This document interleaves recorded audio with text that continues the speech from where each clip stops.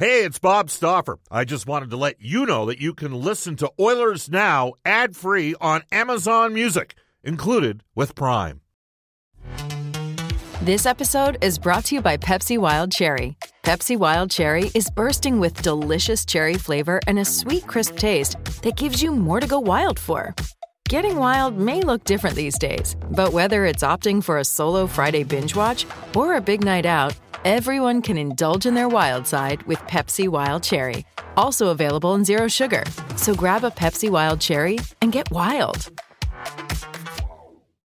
Oilers Now with Bob Stauffer. Weekdays at noon on Oilers Radio, 630 CHED. We return to Oilers Now with Bob Stauffer. Brought to you by Digitex. Office supplies at huge savings? Yeah, Digitex does that. Digitex.ca on Oilers Radio, 630 CHED. It's 1:36 in Edmonton. Bob Stauffer with you momentarily. Steve Smith on our Oilers Champion Series coming up. Before we do, though, into the Ashley Fine Floors text line at 780-496-0063. Don't worry, Bob. Even with no fans in the stands, with the Oilers in the playoffs, this city will be special.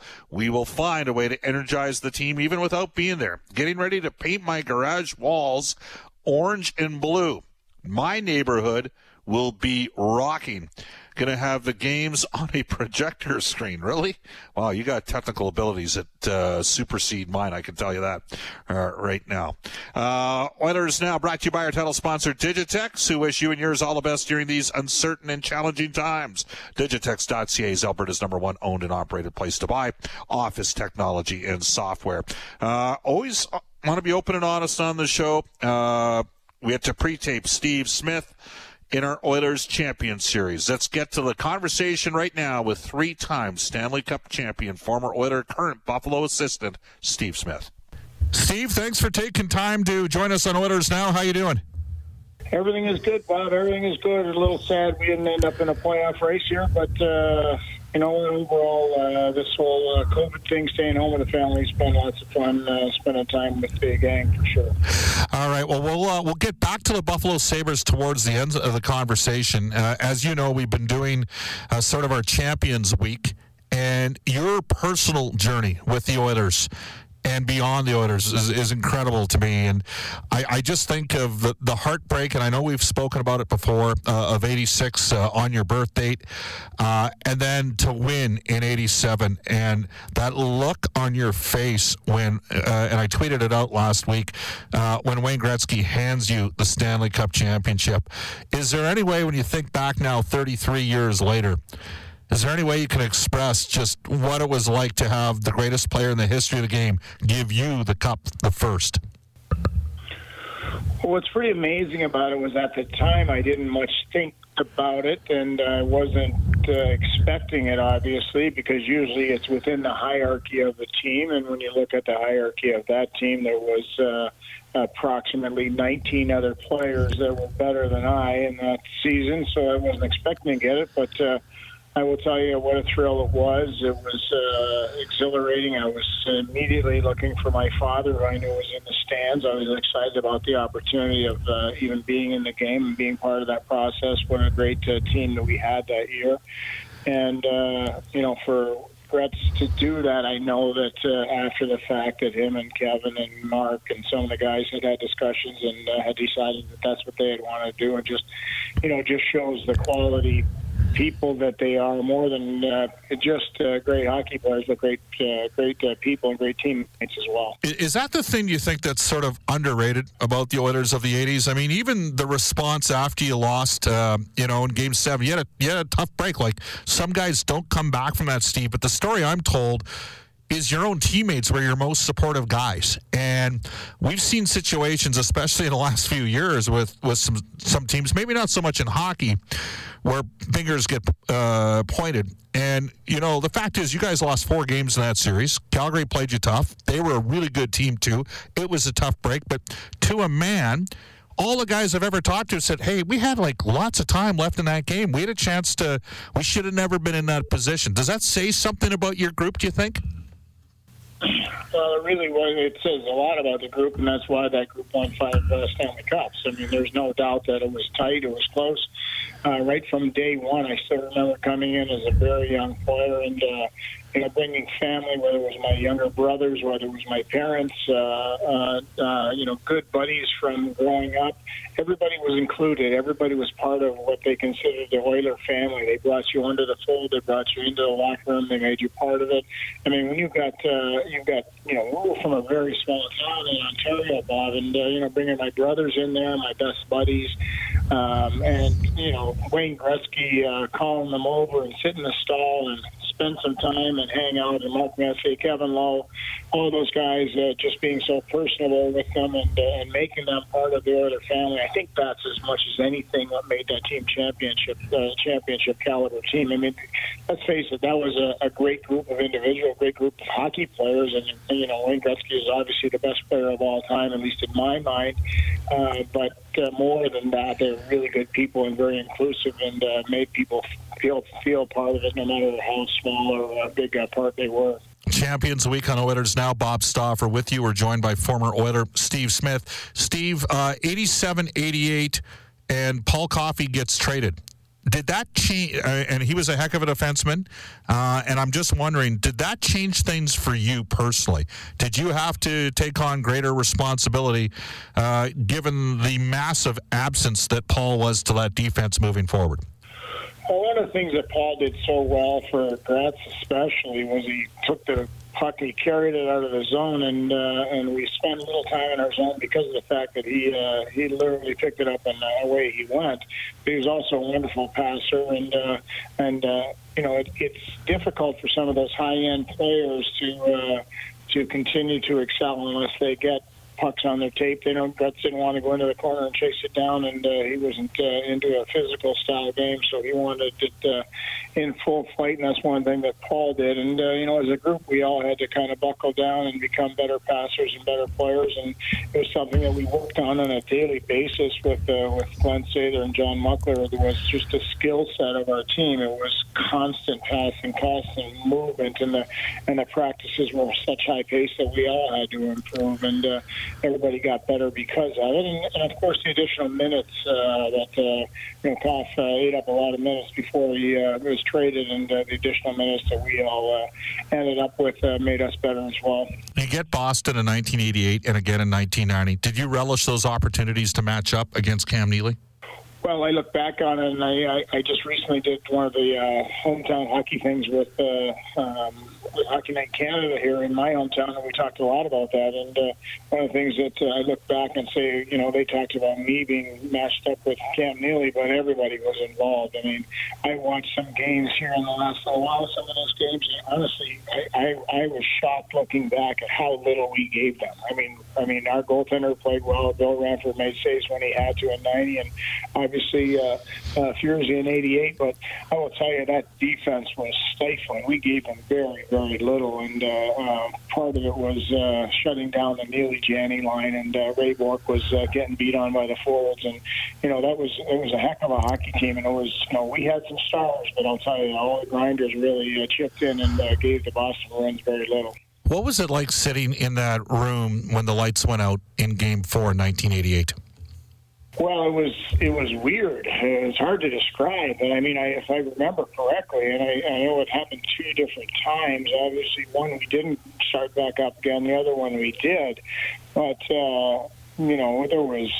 We're not sure what to do. We're all, are you hungry? Are you ready to go back out on the ice again? Somebody, grabbed a half a slab of pizza, and everybody had a little piece of that, and you just weren't sure what to do. And and then we went in and we had the triple overtime game, and there was a foggy half the night, and there was a lot of weird stuff going on in that Boston series. But those are great memories, and those are really incredible times, and you cherish those times because I got to tell you, now that I'm out of the game, one of the things that I miss most about the game is that whole personal camaraderie of spending time before the game and during the game, between periods. And I mean, that's the fun part for us as players. We all go out and we spend 20 minutes where we live and die by every second of a shift, but then we get to sit in kibitz and encourage each other between periods, and those were the fun parts for sure. We're joined by Steve Smith on our Champions Series. Steve was part of the 87, 88, and 1990 Oiler Championships. You referenced the triple overtime game in 1990. 8 goals against, Steve, in 5 games against Boston. It's funny. I look at that 88 team. You didn't have Paul Coffey. You go 16-2 in the playoffs, and you sweep the number 1 team in the league. And Boston was the number 4 team that year. You guys finished 3rd, and Boston beat Montreal, and they'd finished 2nd. So you swept the 2 best teams that were left that you could have played in 88. You go 16-2, and I think that playoff team was as good as any. But then you look at 1990, and you went 7-1 in your final 8 games.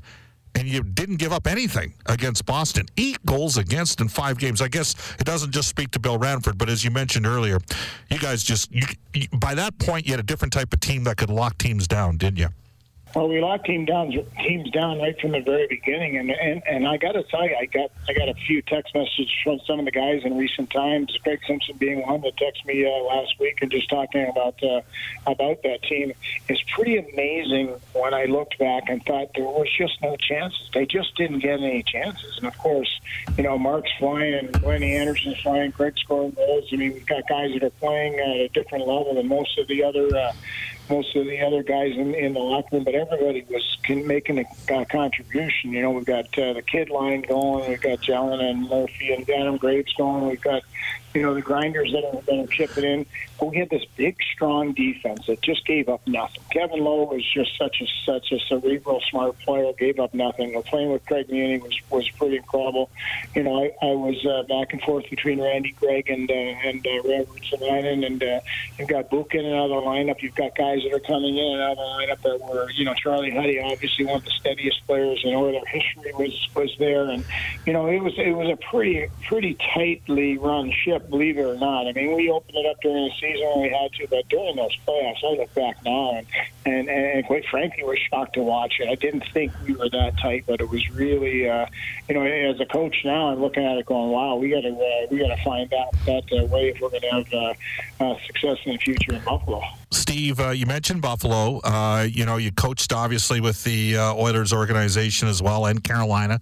I gotta think, given the own personal experience you have and your own teammates from that era, marvel at what you went on to accomplish. I mean, you're basically an all-star caliber defenseman. Not everybody gets over something like that. Is that part of the learning that maybe you can help out with some young defensemen? Because today's player is completely different than a guy's 30 years ago, or are they completely different? I'm not certain that they're completely different. I think it's a lot of similarities, to tell you the truth. I think that I look back on the relationships that I had with coaches and the guys that I listened to and learned most from, and it was clearly all about relationships. And I think that's what I think good coaching does moving forward. And even in today's game, I mean, most of my time right now, Bob, is spent trying to create relationships with players.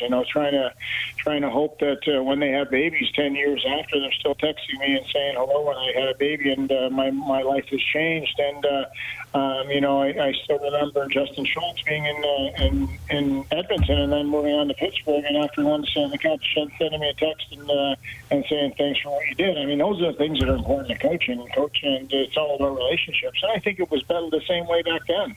We all had our days, we all had our moments and our times, and there was more head games sort of thing that happened back then. But I think the players, they want you to set expectations for them. They want you to keep them accountable to those expectations, and they want to know that you care. And that's the important part now is creating those relationships. I don't think that's changed a whole lot.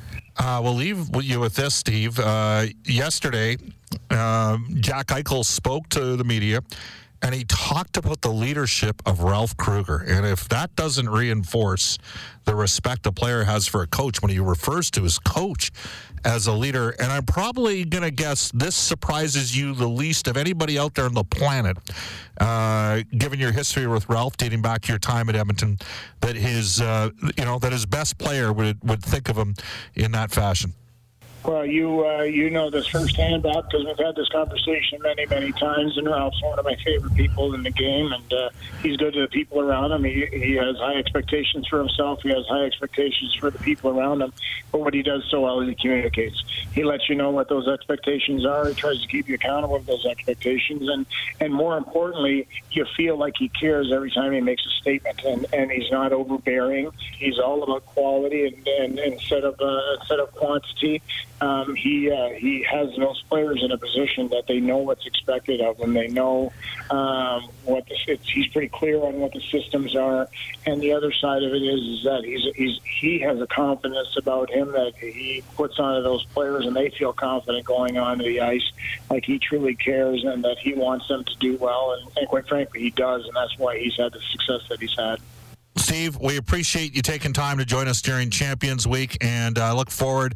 Might not see each other this summer because of the draft situation, but hopefully at some point next season, when next season gets started. Oh, if the playoffs go off, good luck to you guys. I hope you do well. Great guy. That's Steve Smith, who spent time as an assistant coach with Edmonton, Carolina, currently in Buffalo, won 3 Stanley Cup championships as an Edmonton Oiler. It's 1:50 at Edmonton, and you're listening to Oilers Now. Hi, this is Ryan Nugent-Hopkins from your Edmonton Oilers, and you're listening to Oilers Now with Bob Stauffer on 630 CHED. Ryan had a good season going, and he'll be back at her here when the Oilers get back at her, if they do indeed, if we're able to restart Edmonton and Chicago. Had Leon Draisaitl on the show today. Royal Pizza, pizza, pasta, and so much more. Edmonton owned and operated for over 50 years. Now the Royal Pizza is offering curbside pickup and takeout options for a menu and a list of their 13 Edmonton and area locations. Go online at royalpizza.ca or download the Royal Pizza app from the App Store. The Stauffer recommendation at Royal Pizza: Mediterranean chicken. To this day in Oilers history, which for the last several years has been sponsored by our friends at New West Travel. I think of the New West Travel trip to Germany and Sweden that everybody went on a couple of years ago. We hooked up with our old friend Ryan Jones, and he is part of this day in Oilers history. Back in 2011, when the Oilers signed him to a 2-year contract worth $3 million following his 18-goal campaign. The following year, he set a career high with 33 points before his NHL career fizzled out, and now he's playing over for the Cologne Sharks, I believe, yes? He's retired. This was his last year. I will tell you that I was in the post game of it, right into the post game, and looked over. The Oilers had a road game in Long Island, and there was yelling at Oiler players as they're leaving the ice. They've got really brutal fans there in that old building, and suddenly they just stopped, looked at each other, and started laughing. And I figured Jones had said something. Well, I asked him, "What did you say?" And he said, "I looked up at them and I said, 'Dad, quit following us on the road.'" And there was drop the mic moment, and the Islander fans started clapping and laughing after that. That made him. He had a good sense of humor, Ryan Jones, no question about that. What has Reed Wilkins got coming up on Inside Sports tonight?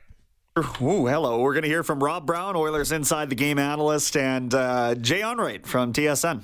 All right, we'll have a full slate of shows for you next week. Up next, Jalen and I, 6:30 CHED afternoons.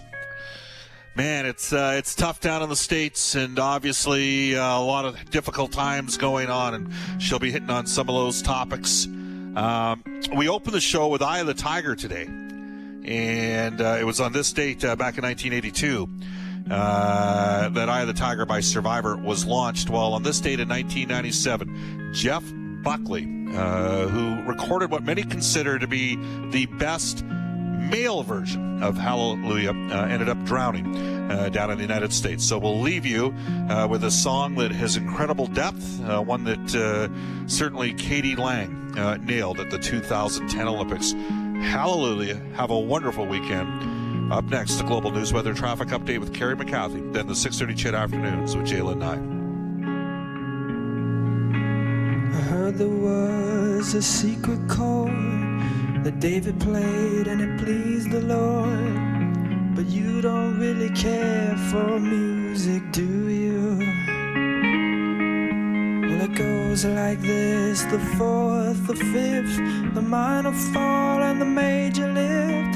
The baffled king composing hallelujah, hallelujah. Oilers Now with Bob Stauffer. Weekdays at noon on Oilers Radio, 630 CHED.